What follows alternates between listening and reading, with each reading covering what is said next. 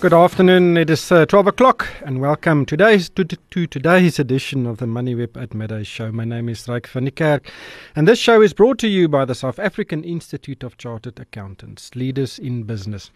Well, it seems to be another good day on the markets. The screens are pretty green. On the all-share, on the JSE, the all-share is up 0.8%, the top 40 0.9%, resources up 1.3%, industrials 0.9%, financials up nearly 0.5%, and even the gold sector performed really well today, currently just under 0.1%. If we look at the individual stocks that are doing well, Kumba Iron Ore up 3.8%, Dis-Chem 2.6%, Glencore and Barloworld up 2.4%, Sibanye Gold also up 2.4%, Bidvest, Implats, Truworths, Sasol and Anglo also around the 2% increases. On the downside, Sanlam down 2.3% to 73.75. Anglo Gold and Mediclinic around 1.5%, PSG also 1.2%. So some of the miners actually performing quite well. If we look at international markets, in London the FTSE is relatively flat. The DAX and CAC 40 are up nearly 0.3%, between 0.3 and 0.4%. Earlier in Southeast Asia, the Nikkei gained nearly 0.9%. Shanghai was down 0.2%, while the Hang Seng also rose by 0.8%. Dow Jones futures up 0.3%. That follows on a good performance last night. The gold price slightly higher, $1,298. Brent crude $75.61. Platinum also slightly higher, $906.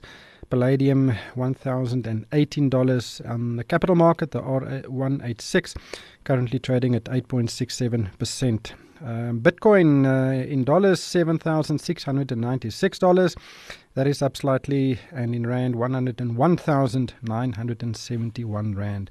On the currency markets, the rand currently trading at 12.74 against the dollar, 17.14 against the pound, and 15 rand and 6 cents against the euro. So slight strengthening there. On the line is Simon Brown from Just One Lap. Simon, we've seen good afternoon. We've seen quite a strong performance of the JSE this week, and it seems like today is not going to be different. Afternoon, Ray. Absolutely. We've actually had a couple of good days in a row now. This counts for number 3. And what we are noting is that they've mentioned the FINI 15 up 0.4%, which is lagging the overall market. The top 40 is up 1% or so. But certainly the banks have been under severe pressure. In truth, ahead of the announcement on GDP, which came in at negative 2.2, but particularly post that, they really came under pressure, and they're at least, I suppose, finding some traction. Whereas, for example, yesterday we had lots of green across our screens, but the banks were still dragging us down. They're at least also getting some interest from the market this morning.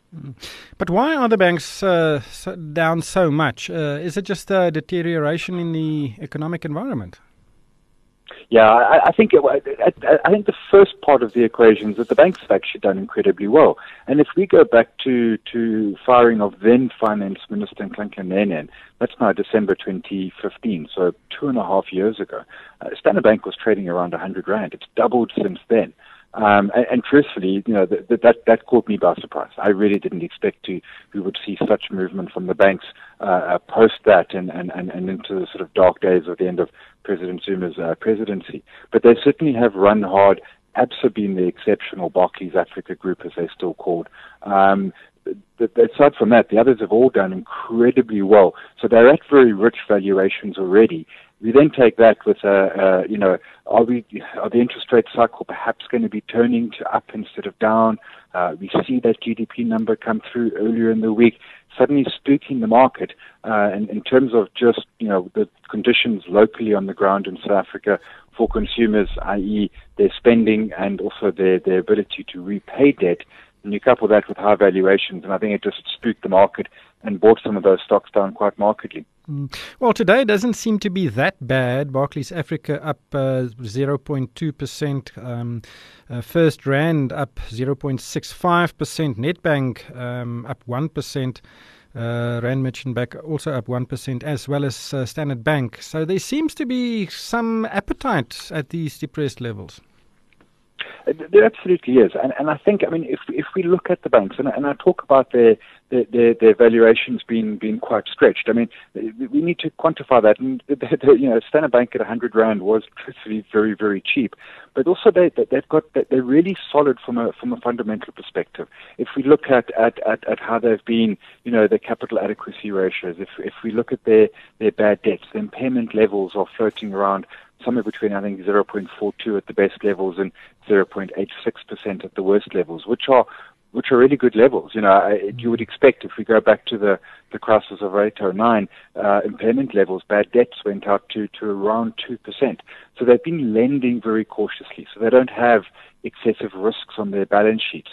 So whilst their growth has been single low digit in most cases, the market's been saying that's fine. There's no real hiccup, there's no real risk down the road for them. It's not like we're going to suddenly see potentially bad debts explode or anything like that. They've managed their balance sheets incredibly well during a very, very tough time. That has therefore obviously taken some of the growth off the table for them, but positioned them well, and therefore kind of to a degree justifies the valuation. You can make an argument that says, well, okay, on these PEs, which aside from Barclays Africa, which is still sitting sub 10, the banks are sitting on PEs around 12 or 13, which is expensive for a bank. But can they grow into that PE? In other words, could they give us perhaps for this year maybe an 8 or a 10 or a 12% growth, and perhaps the following year give us a 12 or a 15% growth? And then those valuations don't look so bad. But it is why GDP at minus 2.2 suddenly spooks the market. But I think the market then goes back to those balance sheets, rerun their numbers and say, these banks are on sound footing. They're not an Italian bank or a Deutsche Bank or some of these other banks that there's genuine concerns around. Our banks are incredibly well capitalized and been incredibly well managed over the last couple of years. Well, we've also I've seen a Reuters report today that some central banks in emerging markets are a bit concerned about what the Fed will do next week when there's an expectation of an interest rate hike in the US. There's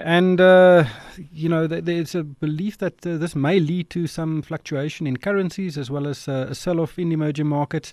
Do you think those fears are justified, seeing that we've been waiting for this increase for quite some while now?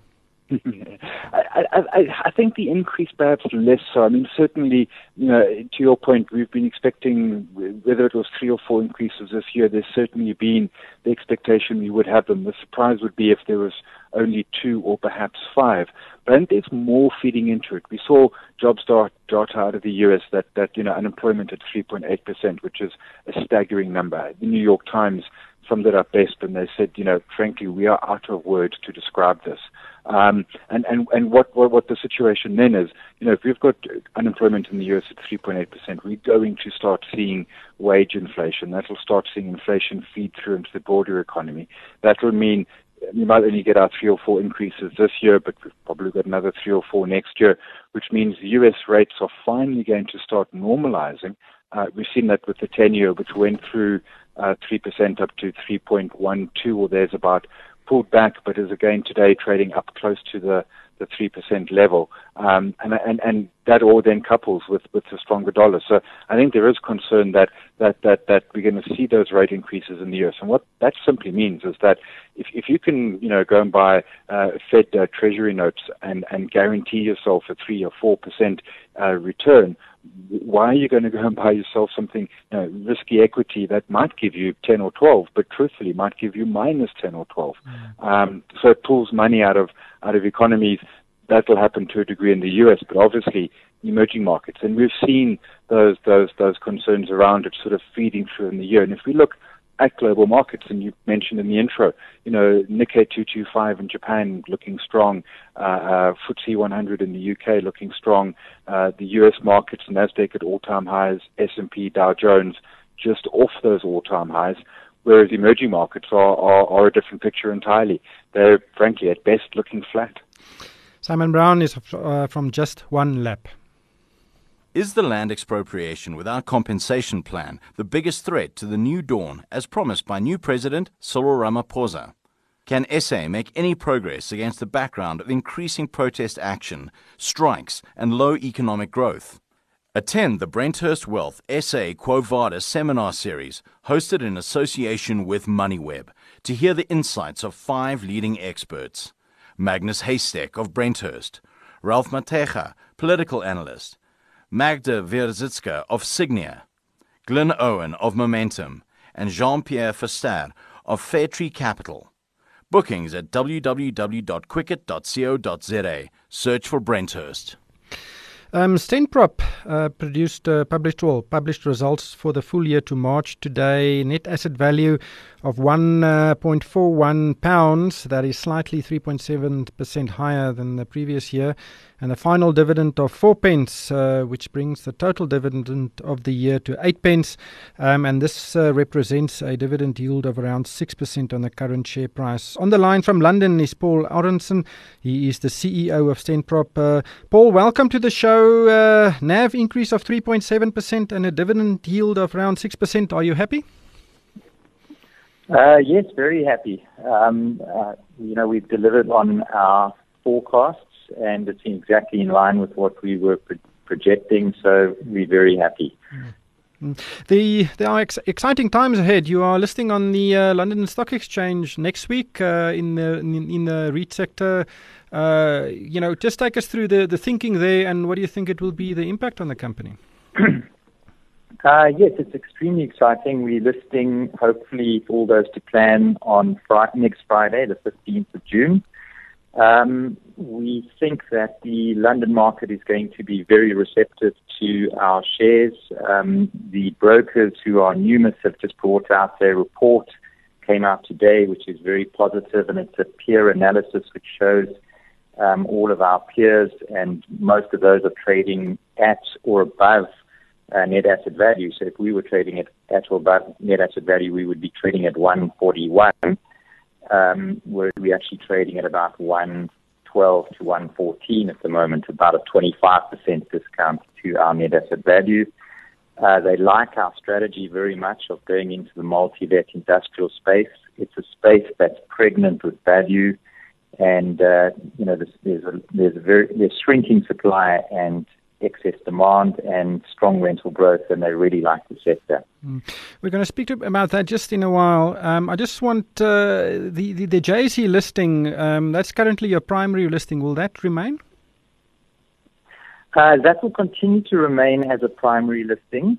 The listing that we're going to have in London, they don't distinguish between primary and secondary because we're going to be listed on the special fund segment of the main market, which is on the London Stock Exchange. It's not on AIM or any subsidiary market. It's on the LSE. We would have been on the premium segment, but we need to for that you need 25% of your shares to be held in the European Economic Area, and we only have about 10% of them at the moment. But Numis, who are our brokers, have taken us to see a number of fund managers in London, and there's been strong buying from them already in South Africa in anticipation of the listing. They seem to like the story. Are there plans to increase the float in London? No, we don't need to raise any capital. So we're really doing the listing in order to enable the UK market to access our shares. Because we're becoming a UK-focused business, we've decided to focus our entire business on UK multi-let industrial. We wanted to list in London. We also felt that would reduce the discount to net asset value because most of the other companies that are in those kind of sectors and are UK-focused are trading. They don't trade at a discount to net asset value in this particular sector. So we're really coming there to facilitate liquidity and to enable investors who wanting our share to participate. But we have a strong balance sheet, and we're planning to sell our Swiss and German assets and to rotate the proceeds into multi-let. So we don't really need to raise capital at this stage. I've just done a back of a Matchbox calculation, and it seems like on the JSE you also traded around 25% discount to the NAV. So there could be quite a significant upside come next week Friday if all goes to plan. Yeah, I don't think it's going to be a one-day wonder, but, once people start to appreciate what we're doing, we do have to transition into becoming a focused multi-let industrial. At the moment, it only represents 23% of our portfolio. But as they see everything that we've been selling, we're getting our valuations or better. We've actually got either valuation or better. So people will see that those values are real. In your results statement, you are actually quite bullish on the multi-let industrial sector in the UK. I'm not a property expert, but what exactly is a multi-let industrial business? Oh, okay, that's a good question. Multi-let industrial businesses units are light industrial.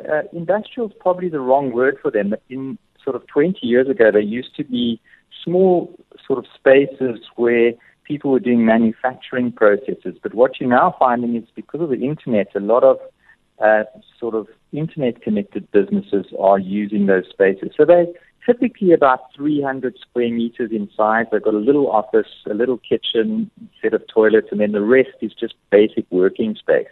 They're typically on a gated estate, so there'll be 20 or 30 of them in one space. You go through a gate, and each person's got their working space and their little office, and it's just sort of very useful sort of space. And what you're finding now is, for example, the music shop that used to be on the high street selling to the local town can now operate, can have all their stock in a little unit like that, and through the internet can sell to the whole country. Like one of our tenants, for example, is someone who works out that every website has photographs of merchandise. So they've set up sets, and you can send your merchandise to them, and they've industrialized the photography business of that. And so they'll return the merchandise, they'll return photographs to you professionally done, within 24 hours. So, you have Uber Eats. I don't know if you have Uber Eats there, but the most successful restaurants in each town, now what Uber Eats are starting to do, or Deliveroo, is have a dark kitchen. So you'll have one kitchen in a industrial unit with the 4 best restaurants sort of using 4 kitchens in that unit, and then all the takeaways being delivered from there. So they're in and around densely populated areas, and they just service the local community. So it's also the guys who are doing, the plumber who needs to keep all these things in one place and service all the boilers in that sort of town. Those sort of things. Just, time is running out for us. We have around 1 minute. But Paul, why the focus on that specific sector? Well, the focus on that specific sector is because a lot of the supply there's no new supply. We're buying it at a discount to the replacement value. So in order to bring on new supply, we estimate that rents have to rise by about 50% to make it economic for developers to build new ones. So there's no new supply. And if there is land available, it usually goes to residential. And the internet's spawning a lot of demand. So you've got excess demand and diminishing supply, which is going to translate into big rental growth. I wanted to make one other point. Sorry, you mentioned that we're on a 6% dividend yield. We're actually on a 7% dividend yield at this price because we paid 8 pence for the year, and our share price is roughly about £1.14, so that's 7%. Thank you for correcting me there. Well, Paul, all of the best for the listing next week, and all success with your ventures there. Thank you very much. Take care. Thank you. That was Paul Aronson. He is the CEO of Stenprop. Unfortunately, that is all we have time for today, and this show was brought to you by the South African Institute of Chartered Accountants, leaders in business. Numbers rule the world. Inflation, interest rates, petrol price. And when numbers change, you need to know how to respond, especially when it comes to business. Partner with a chartered accountant and get far more than a numbers person. A CASA is equipped with holistic business acumen and decision-making expertise when evaluating your business's future growth. Partner with a responsible leader in business. Partner with a CASA today. Go to syca.co.za. Well, my name is Ryk van die Kerk, and thank you for tuning in.